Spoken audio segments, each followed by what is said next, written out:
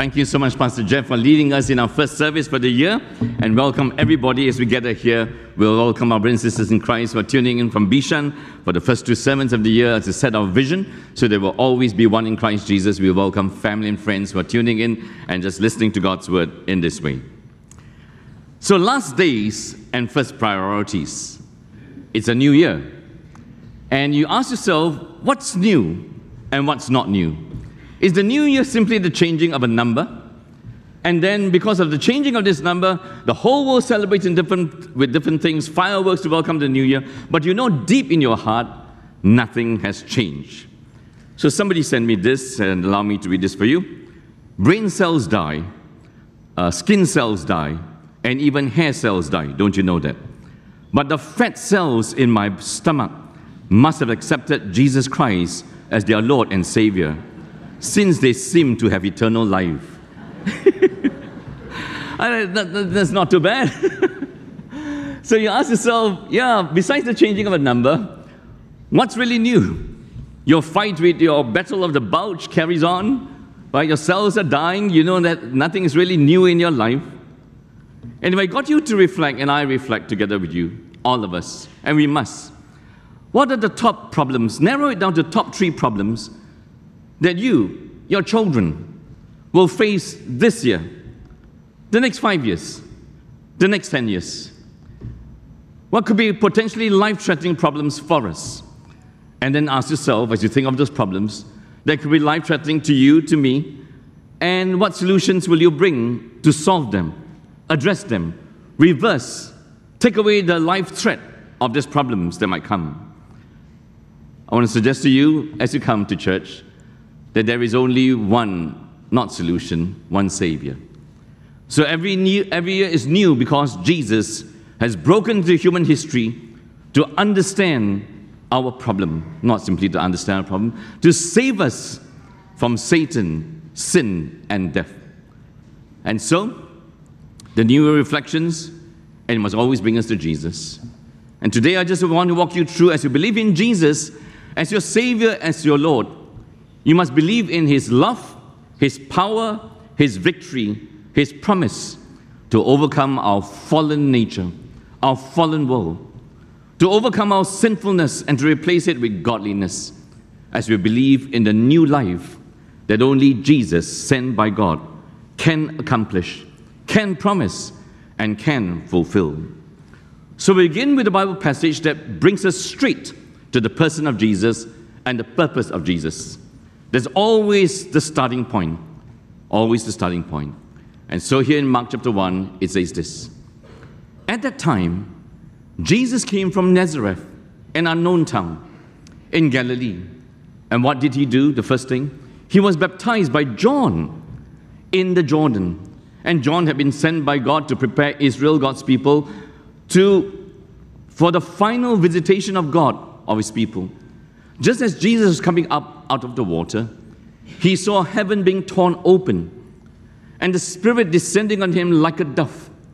And so, as you notice, all 3 persons of the Godhead are there.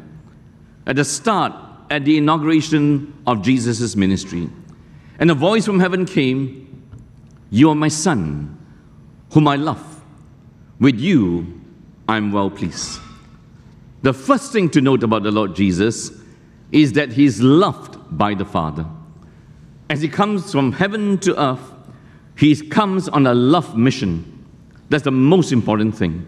Whatever you do not know and want to associate with Jesus, you must associate Jesus with love. Love sent by God. This is a love letter from God in the person of Jesus. And how do you know? And what does that mean? And it carries on. At once the Spirit sent Him out into the wilderness. And He was in the wilderness. The wilderness was the meeting place between God and His people. Whenever they went off tangent, He will bring them back to the wilderness. This is where I will make your life right.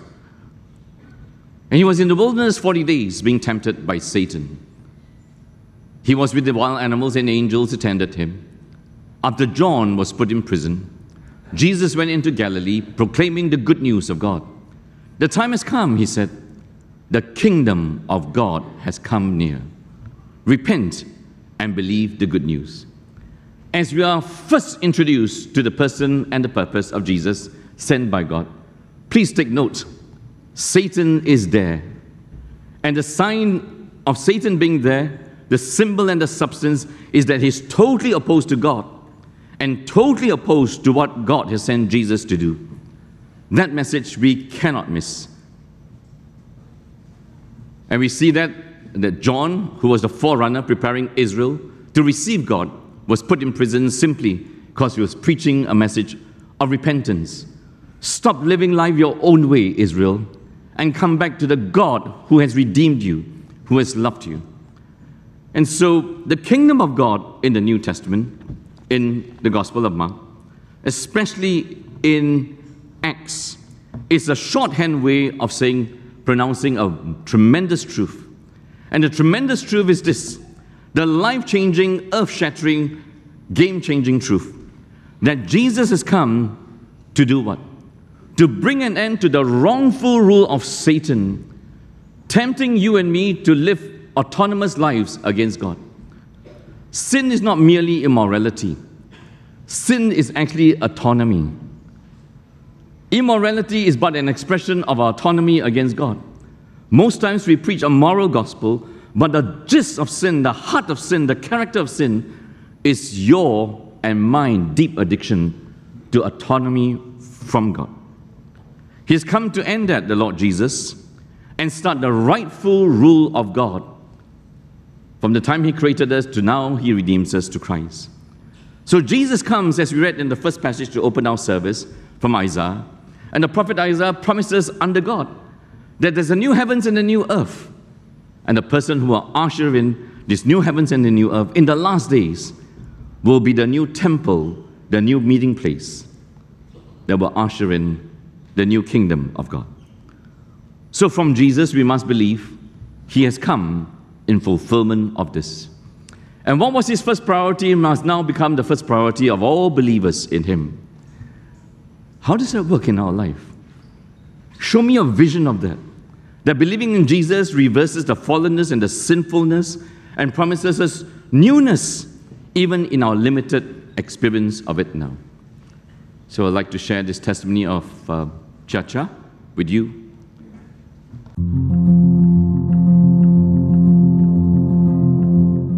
My dear sister, welcome here to what we call Glorifying God Devotions.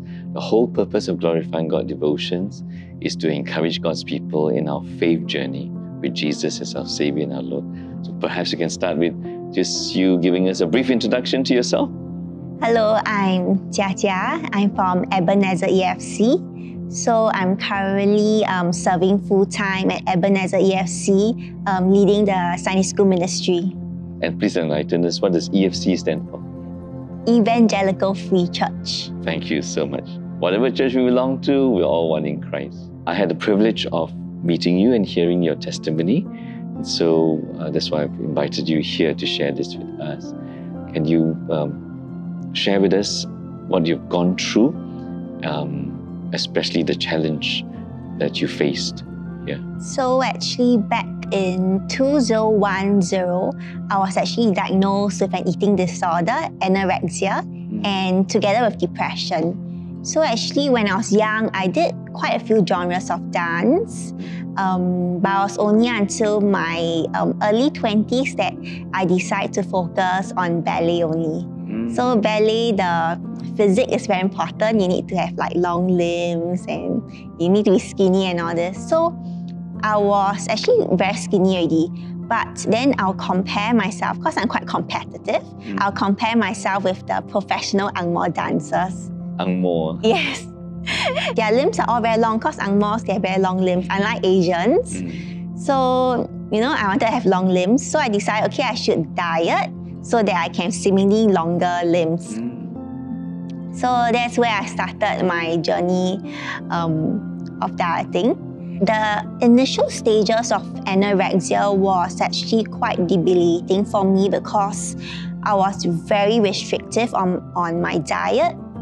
And so like a day I can eat maybe just 1 cup of very small yogurt and a slice of bread with lots of chili padi, because at that point of time I felt that chili will help to burn the fats off. So I put a lot of chili padi with those tuna chunks and water. So it was hard. I did become skinnier. I did have seemingly longer limbs, but I realized that the more I diet, the more I didn't really bother so much about how frail or how like ugly I became, but I was craving for that control I got over an aspect of my life, which is my weight. Yeah. So the more I diet, the more I felt that I was in control of my life, because there was certain aspects in my life that I couldn't control. Yeah. So it got to an extent that I felt I was in control, but actually, in actual fact, I was being controlled by my need for control. It came to a point where I dropped to just 30 kg. I couldn't dance anymore, but I couldn't stop dieting. I just had to go on because I felt that if I stopped dieting, I would just lose control over my life. Then how did you overcome? What happened? At that point of time, I already have a faith, which is my Christian faith. So it was hard, but I knew that there was someone out there who sees my pain, who knows what I'm going through, even though I was very withdrawn at the point of time, because I couldn't have meals with other people, and I was always at home, so I could only turn to God, because my mom couldn't understand. At that point of time, no one really knew what anorexia is. So it was that time when I really drew closer to God. So I felt that God allowed such a thing to happen to me to really pull me back to God, because before that I was not as close. Yeah, so I feel certain things happen to us is a way of God calling us back to Him. So God really guided me, and He sent people around me. I really had very supportive family, friends, my church, my Pastor Sherman, and also my psychologist. Yeah, so they really helped me along. So I always tell those who are facing similar situation as me that recovery is not an on-off switch. So many times people think that it's an on-off switch, but it really was a very long process for me. So it took me about 8 years to be fully recovered. So 8 years? Yes. By 2019, I was fully recovered. So by then, I gained back more weight than I used to be, and I was enjoying all sorts of food. Around 2017, that I felt healthy enough that I said, hey, I really want to commit myself fully to God by serving Him full-time in church. So that's where I actually enrolled myself in SPC to pursue theological studies. Yep, so I graduated just before COVID, 2019. That's such a marvelous turnaround, right? Nothing but the grace of God bringing that miracle to bear. Finally, just to ask you, if there are people listening to this and they could be experiencing anorexia, either themselves or the parents, any words of encouragement or insights or practical tips for them?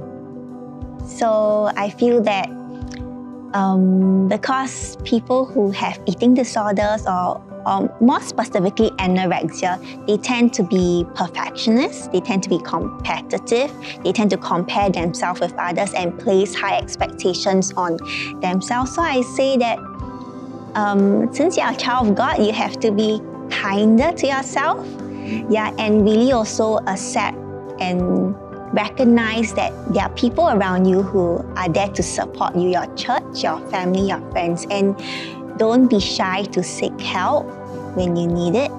So we really have to learn to just let go and let God. So this restedness accompanies with it.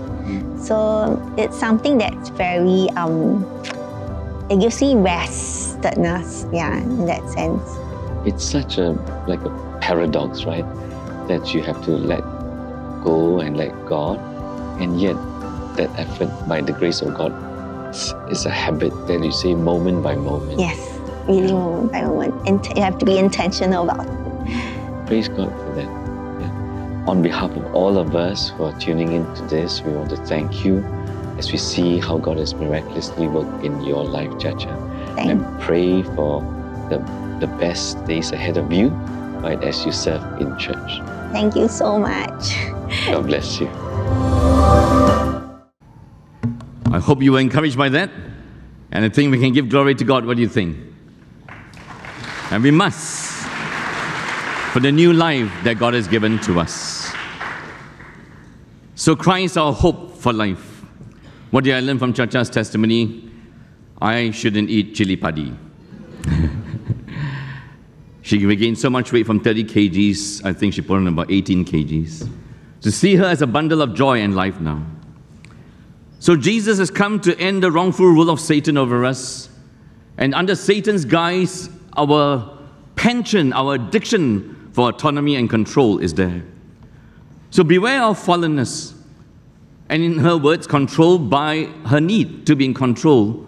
In a chaotic world, that things, some areas of our life were not going right, and in everybody's life, some areas not going right, some disappointment, some brokenness, some nastiness, some pain, and you run to something else that you can control. I can definitely control my diet. Nobody's going to control that for me. And so whether it's empires to ourselves, the control is a huge thing. When we hear the gospel, the good news, and believe in Jesus, and witness a testimony like Chacha's testimony, we are not asking for all sicknesses to be healed. We're not asking for all problems to be solved. We're not asking for all pain this side of heaven to be soothed. We're not asking for all questions to be asked, to be answered. We are hearing the gospel and believing in Jesus and asking for all illusions and delusions, all plans and schemes of the self-made life to be smashed to smithereens. The self-determined life, that I'm master of my own meaning, I'm determiner of my own destiny, that Jesus has come to smash. That you will not create a world better than God has given to you. And so, how does that work in our life? As we reflect on that testimony, our self-made life, we're always looking for the jigsaw puzzle of life.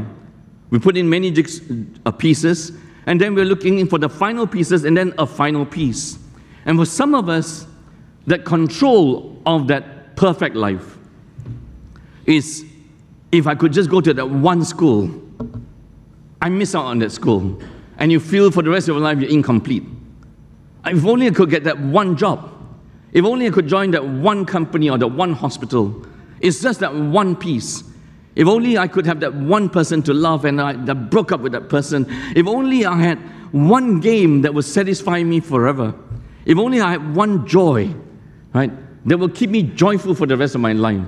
If only I could have one ministry, and when I have this ministry, my life will be complete. All those illusions and delusions must be smashed to smithereens as the new year begins. Because there'll be little ways for you to control your self-made life. And the self-made life is offensive to God. It's a life that will lead to pain for yourself and for others. And that's a very important message that's there. But sometimes we hear the gospel, we hear about Jesus, and it's a blah, blah, blah. You mustn't read the Bible and hear the gospel and blah, blah, blah. This is the only hope we have for true newness. The King has come. The kingdom of God has been ushered in. The King will return in all his glory. And this kingdom and this world will pass away. And so we begin the year with CRY. I've given you this acronym many times over the years. CRY. C stands for you confess. You confess your illusions and delusions, your plans and schemes for the self-made life, the perfect life. You repent of it, R. And then Y, you yield this to Jesus. And you yield this again and again and again. Christ, our hope in life. So that's what the Gospels, Matthew, Mark, Luke, and John do when they introduce the person and the purposes of Jesus. Then we reflect on the apostles who wrote the rest of the New Testament. How did they think about this?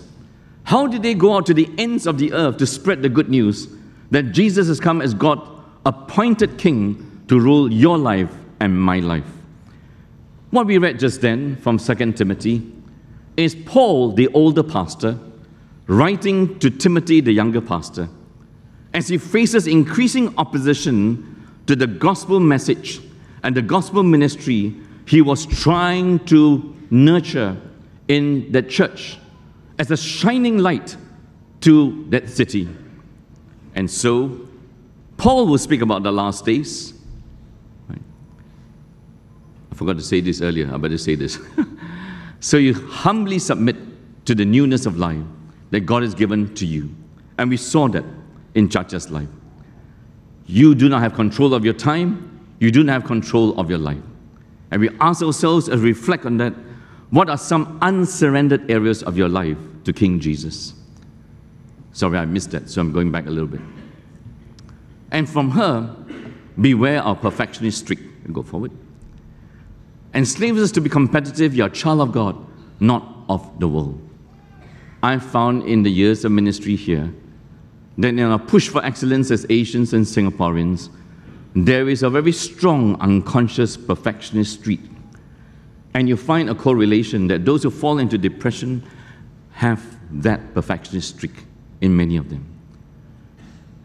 And so you have to determine whether you want to be a child of this world, always seeking for the illusionary perfection and control, or accept Jesus' love, and in her words, be kinder to yourself. Let go and let God. And let go and let God does not mean do nothing. Let go and let God means do a most important thing. Stop living by performance. Stop living by works. Stop living by your self-made plans. Start living by God's grace. And she was humble enough to accept that God has ordained this season into her life. Whether you call it sickness, whether it's genetic. I've tried to read about it as best as I could before I speak about it today. Whether it's anorexia or whether it's bulimia. Anorexia is starving yourself to that point of perfection. Bulimia is gorging yourself and then vomiting. But there are two sides of the same coin of wanting to control that part of your life. And God allowed this to draw me closer, she says. And for her, the recovery was not an on-off switch. It's the long game. 8 years of this. 8 years. And there would have been so much prayer and practice and perseverance. There would have been so much disappointment and going backwards and going forward. And notice, she says, please don't forget to ask for help. Help from the church. Help from family and friends, pastors, psychologists, psychiatrists. And that's when we started our mental wellness ministry a few years ago with the exploding problem that we find in Singapore and around the world. As a holistic approach of spiritual healing, mental healing, emotional healing, relational healing, physical healing. And I want to ask you what areas of your life may lack the restedness. It was the Lord Jesus who promised in Matthew chapter 11, come to me, all you who are weary and heavy laden, and I will give you rest. Is anyone weary and heavy laden? The true answer is yes. So it's much to hear, much to believe, much to claim as we believe in Jesus and the new life given by Him. So, sorry, I went to this and then had to flip backwards. What about apostles and how did they think about the last days? And Paul would say this in 2 Timothy. But mark this, there will be terrible times in the last days. Why? In the ESV, difficult times. It won't be a bed of roses, even though we attempt to make it through globalization and whatever we try, that this will be the best, highest form of civilization at any time. People will be lovers of themselves, lovers of money, boastful, proud, abusive, disobedient to their parents, ungrateful, unholy, without love, unforgiving, slanderous, without self-control, brutal, not lovers of the good, treacherous, rash, conceited, lovers of pleasure rather than lovers of God. Having a form of godliness but denying its power, have nothing to do with such people. And Paul will go on to highlight within Timothy's congregation a few who are like that, but have a form and veneer of godliness. But underneath it is totally unchanged and unredeemed habits of self-love. So the character of people in the last days, narcissism is the English word, lovers of self, materialism, lovers of money, hedonism, lovers of pleasure. And you put them all together, we are a people, and the last days refers to the time between the first coming of Jesus and the second coming of Jesus. It's not the immediate days before Jesus' second coming, it's the intermediate days between his second coming, which includes the immediate days before he returns. And so, we will be a people of misplaced loves, misdirected loves, narcissism, extreme self-love at the expense of God and neighbor, hedonism, extreme self-pleasure at the expense of God and neighbor, which tells you that your life and my life cannot be self-determined. You are part of all the isms of this world. You are part of all the worldviews of this world. Right? So, old enemy of Satan, the new face is here. Satan is a master of redirecting, or in more technological words, rerouting our lives from the worship of God to the idolatry of self. Whether it's first century Rome to 21st century world, Rome held itself as the empire that will bring in true human peace forever and ever. And we are always looking for world peace and home peace. And so GPS stands for Global Positioning System. If you're a driver or a co-driver, when you want to go to a destination, you need to find a navigator, a provider of the GPS to lead you. If you miss a turning going to your destination, what will that happen? Especially you're traveling overseas, right? And then your spouse who's navigating you through the GPS you get a little bit upset. Is that true? I think you just experienced that on your holiday. That's why I see you're not so rested. And you will always say rerouting, rerouting, rerouting. I think we should give a spiritual, a gospel twist to this. For us, as God's people, we believe not in the global positioning system, but in the God positioning system, or the Jesus positioning system. Whenever your life is going for, Satan is not as dumb as to offer you bad things.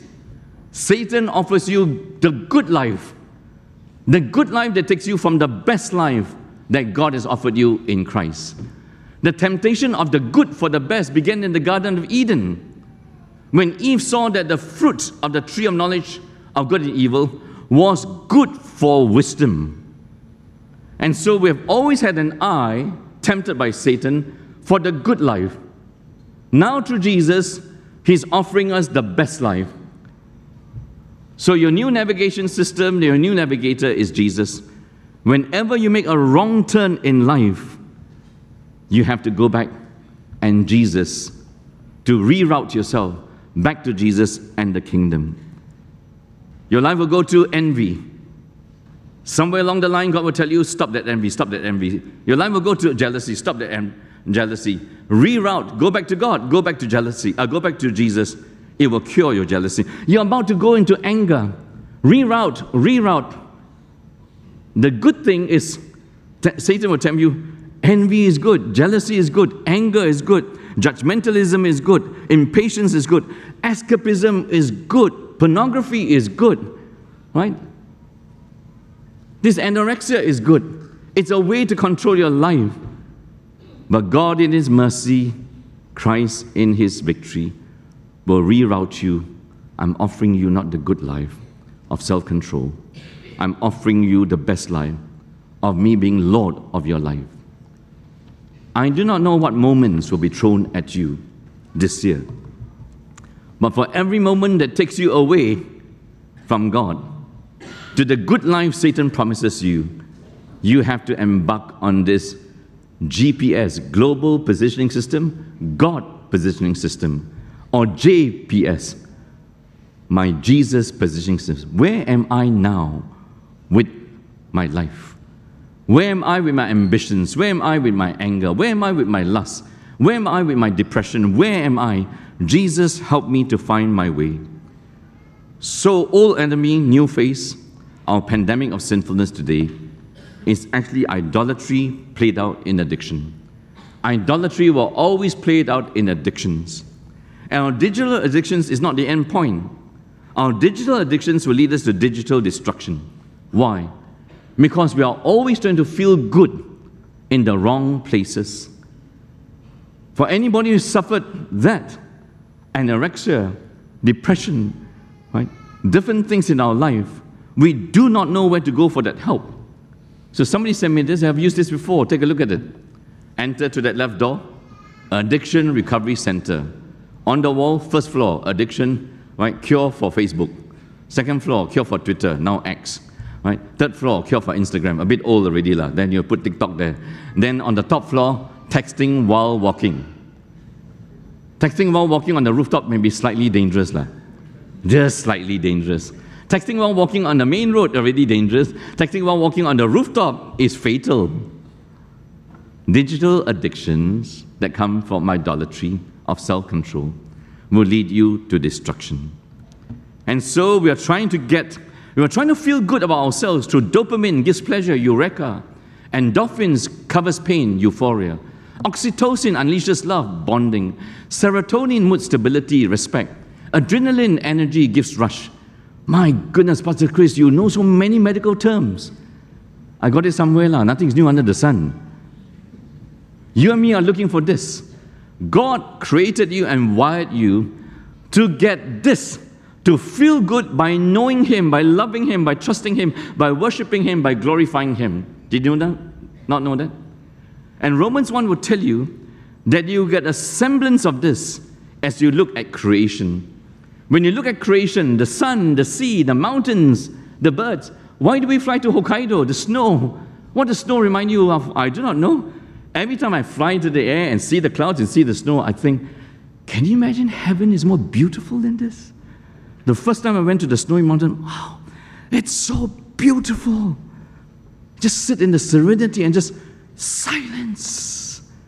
When you're out there in creation, your conscience tells you that you are not master of your own meaning. You're not determiner of your own life. You didn't create the world. You are a creature created by God. It's important that we remember that. In the last days, we will forget that in our man-made world, through our gadgets, more and more.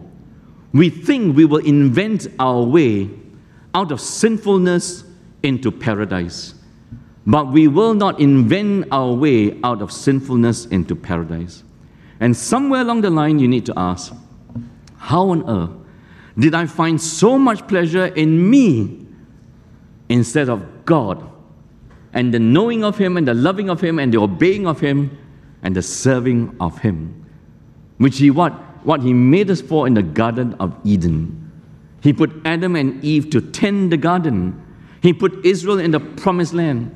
There is great delight in the land, the destination that God calls us to. So God's way to the true newness in the epistles. We are always journeying, in the words of Paul here, from the misdirected loves of self to the redirected love for God. And how does that happen? Same message as the Gospels. It happens only through Jesus and His finished work on the cross. That His grace was given us in Christ Jesus before the beginning of time, but it has now been revealed through the appearing of our Savior. That God has purposed our redemption, our newness, but now it's been revealed through the appearing of our Savior, Christ Jesus, who has destroyed the death and has brought life and immortality to light through the gospel. I pause there. Do you believe this?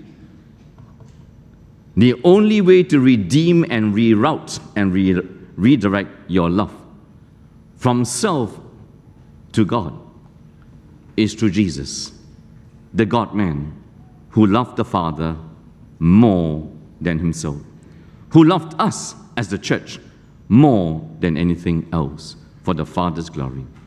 So life in the last days, we will be a bundle of misdirected loves of self, And Jesus is the only way to redirect our love to God.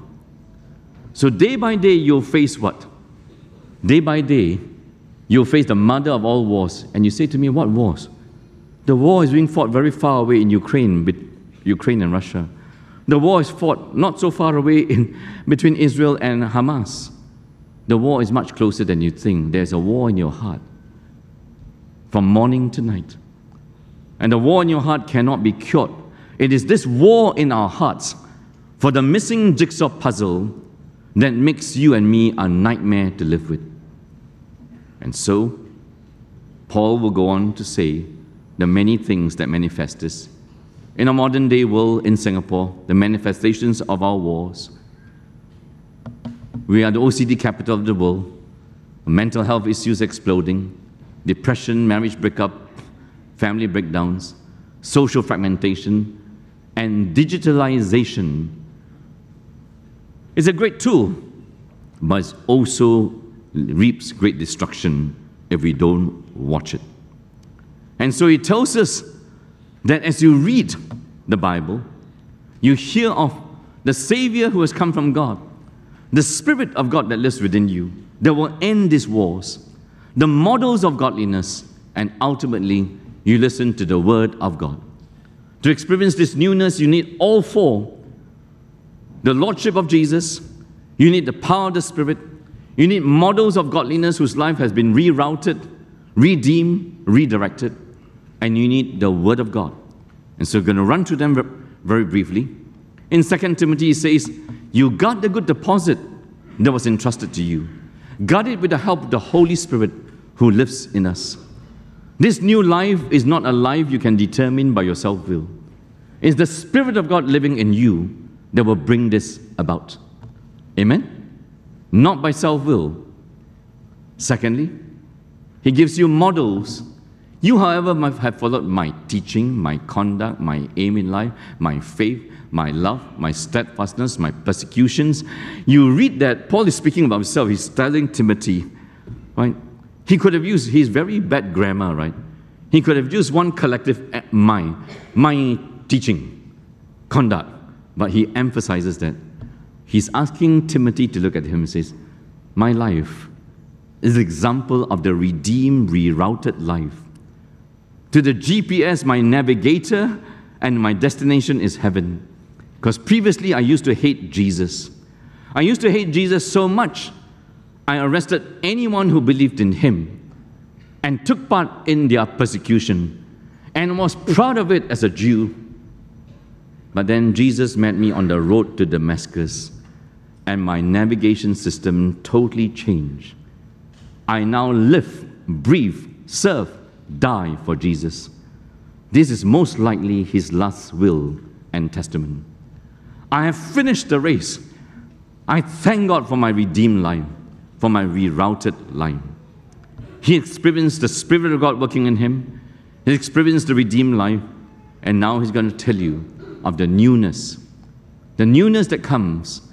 And he says, all Scripture is God-breathed and useful for teaching, rebuking, correcting, and training in righteousness, so that the servant of God may be thoroughly equipped for every good work.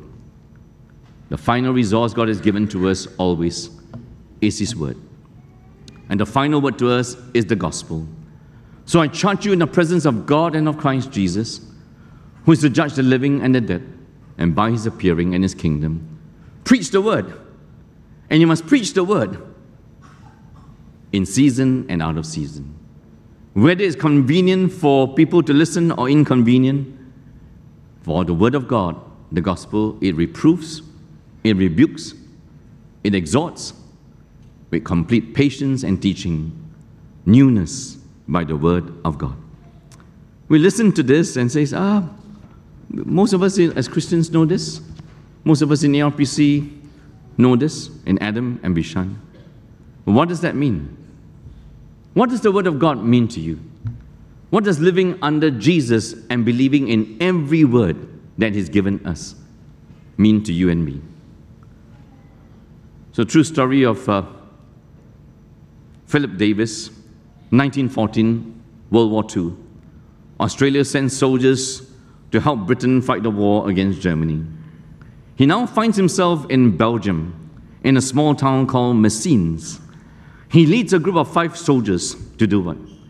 To lay down telephone lines. Without communication, World War I, World War II, any war, without communication, you are sitting duck. You don't know where your enemies are positioned. You don't know where you are in position to them. They will conquer you. So he was out there with 5 men under his care, laying this. Late that night, after they dug the trenches and they were laying there, shells fell, exploded, killed one of his men, injured the rest, and he himself was injured by shrapnel. Thankfully, he was saved and sent to a hospital in London. As he recovered, the doctors told him, as they operated on him, they found in his uniform a pocket Bible over his left side, right? Given by Bible Society Australia, BCA, right? And it was a small pocket Bible, hardcover, and the shrapnel went through but couldn't pierce it, and stopped there. And so this is his son, Richard, right? And showing the Bible that his father Philip, this Bible that saved the life of his father. And where did the shrapnel or the bullet stop? The shrapnel and bullet stopped at Ephesians 6. Finally, put on the full armor of God and take your stance against the devil's many schemes. It was the KJV version. I just translated it for you, right? It stopped there. And he kept this. Literally, physically for him, Philip Davis, the Word of God saved his life. In his last will and testament, he told his son, after I pass on, and if you don't want this, can you please hand this Bible that saved my life back to the Bible Society of Australia? So there they were, right, at the ceremony, handing this Bible that saved his life. Have you experienced the life-saving power of God's Word? Spiritually and truly? That is the more important lesson for us. Don't you think so? You can't have, I'm just going to do a test, right? Every year, as a Bible teaching church, ARPC, we do 4 books. Can you remember the 4 books we did last year? Oh Lord, help me. You're praying that, oh Lord, help me. Can you remember of the 4 books and the thousands of verses we studied in great detail?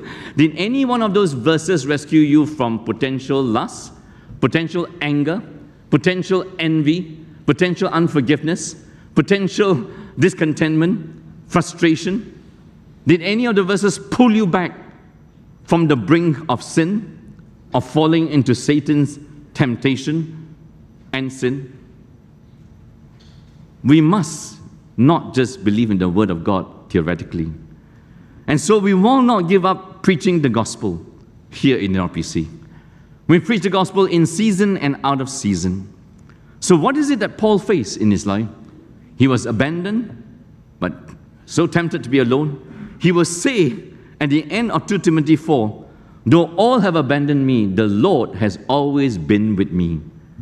You are never alone in the Christian life, because Jesus promised to never leave you or forsake you. And whatever Jesus promised, you can bet your life on Him. And so Paul was opposed. He's tempted to be fearful. You ever been opposed in life? It's terrifying. You ever been betrayed? You're tempted to be bitter. You ever been defeated? You're tempted to give up. So in Chacha, we saw Christ, our hope in life. In Paul, we see Christ, our hope in life and death. And as the year begins, that's where we must go. That Christ and Christ alone reverses our fallenness, reverses our sinfulness, and at times He reverses our sicknesses. Not always. So the best Bible study, we invited Paul Tripp's sister-in-law to come along to our church camp. Her name was Louise Kalenbring, to help us with biblical counseling, which is preaching the gospel to each other one-to-one, and to equip as many people in ARPC as we go forth, right, with this.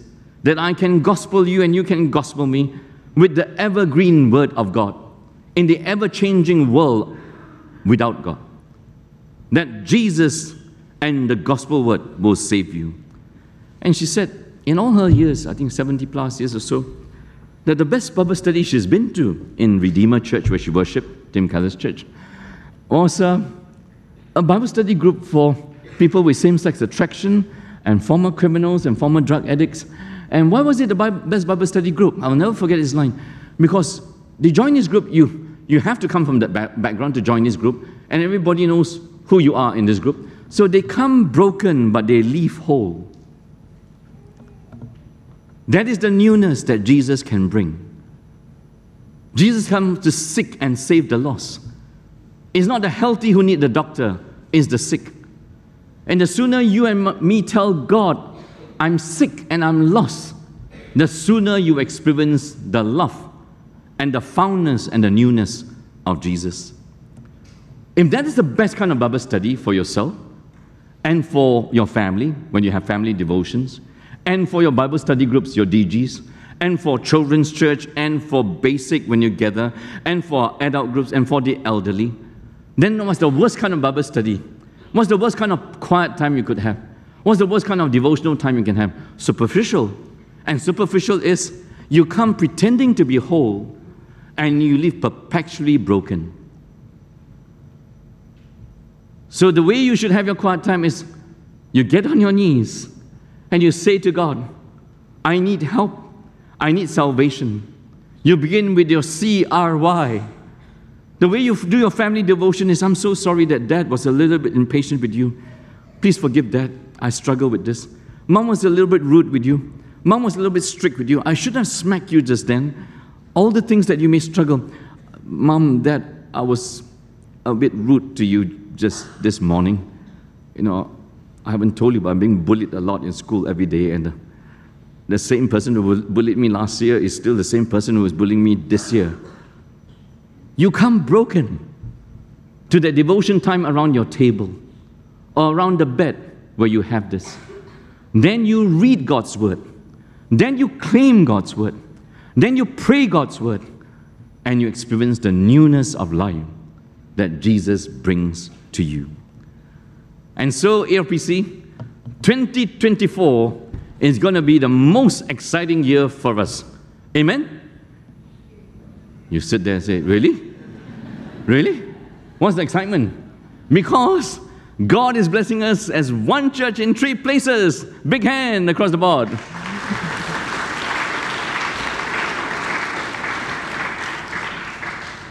We are going to be used by servants of God to bring newness to Tengah, newness to Singapore. Get the official statistics correct. 18% officially in our population census. 18% Christians include 6% Catholics. If we think ourselves as Protestants, there are about 12% of us. And the 12% is official membership figures. It's not the figures of the true believer, it's the membership figures of people who love Jesus, follow Jesus, embark on CRY in their life, no matter what. Which means, in all likelihood, the number of true Christians, true believers in Jesus, true followers, true lovers of Jesus could be in single digits. Which means in school, out of 10 other students, 9 are unbelievers. Which means that as you get on a bus and MRT, 9 of those people on a crowded MRT are not believers in Jesus, which leaves the task unfinished. And you cannot believe that this has become a Christian nation. And we cannot sit and say that, oh, ALPC is growing, no need to pray anymore. The growing of a church and the growing of the kingdom should be related. I should be concerned for the saving of all Singaporeans, amen? But don't try to save the nation. Just begin by God burdening your heart with one relative, one friend, that God will convict you of, and you will pray and pray and pray and love that person into the kingdom. It's one person at a time. So what does that mean for you and me as the year begins? It's exciting as God gives us 3 places, but He wants to find you faithful in the little things. Whether you're experiencing the closeness of God, the love of God in your life, as Chacha has experienced. Whether you can say with Paul, I fought the good fight, that though all have abandoned me, the Lord has never abandoned me. You get that personal part correct, then it spills over. It becomes infectious. Our groups are alive. Then the whole church becomes alive. And so Christ becomes our hope in life and death. And next week, as we get out the handbook, we will show you how this plays out in practical, concrete terms. Then our theme for the year, last year and this year, is strengthening faith, strengthening family, across the whole English presbytery and denomination. January and March, we're going to do Luke's Gospel, good news of great joy. April to May, Joshua, be strong and courageous, right? Why these books? June, the church camp, on the go for God. Why the theme, the sub-theme on the go for God? Because Jesus came from God to save us. We are sent by God the Father and Jesus into the world to save the world. Jerusalem to the world. All the messages about going. And then we'll end the year with Isaiah, a tale of two cities. Whether you want to build your dreams and illusions in Babylon, or build your dreams and illusions with the new GPS rerouted to heaven as your final goal. We pray and encourage as many of us to believe that we are living in the last days. And our first priority is a life totally yielded to Jesus. The beauty of that, the meaning of that. Come, brothers and sisters in Christ, ARPC at Adam and Bishan. Sorry, I have to steal this from ACS. The best is yet to be. Must be ACS boy. Let's stand and pray together.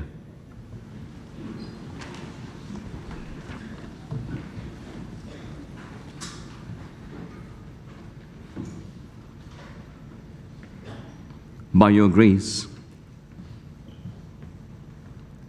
soften our hearts and open our minds to hear your voice speak about the new heavens and the new earth, about the true newness that will come simply and solely because of Jesus.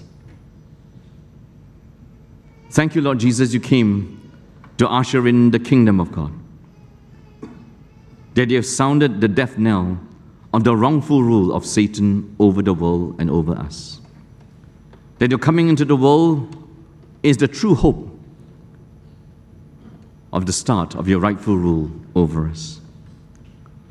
So we pray that we will never get used to the humdrum of another new year when nothing is new.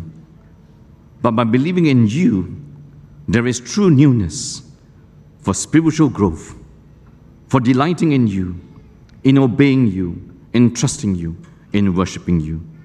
Newness in our hearts, newness in our relationships, newness in our singleness, newness for our marriages, newness for our families, newness as you send us out to our community and our nation. Help us to believe in the power of the gospel. And we pray that as we do this, you will get all the glory because Jesus is exalted. In his mighty name we pray. Amen.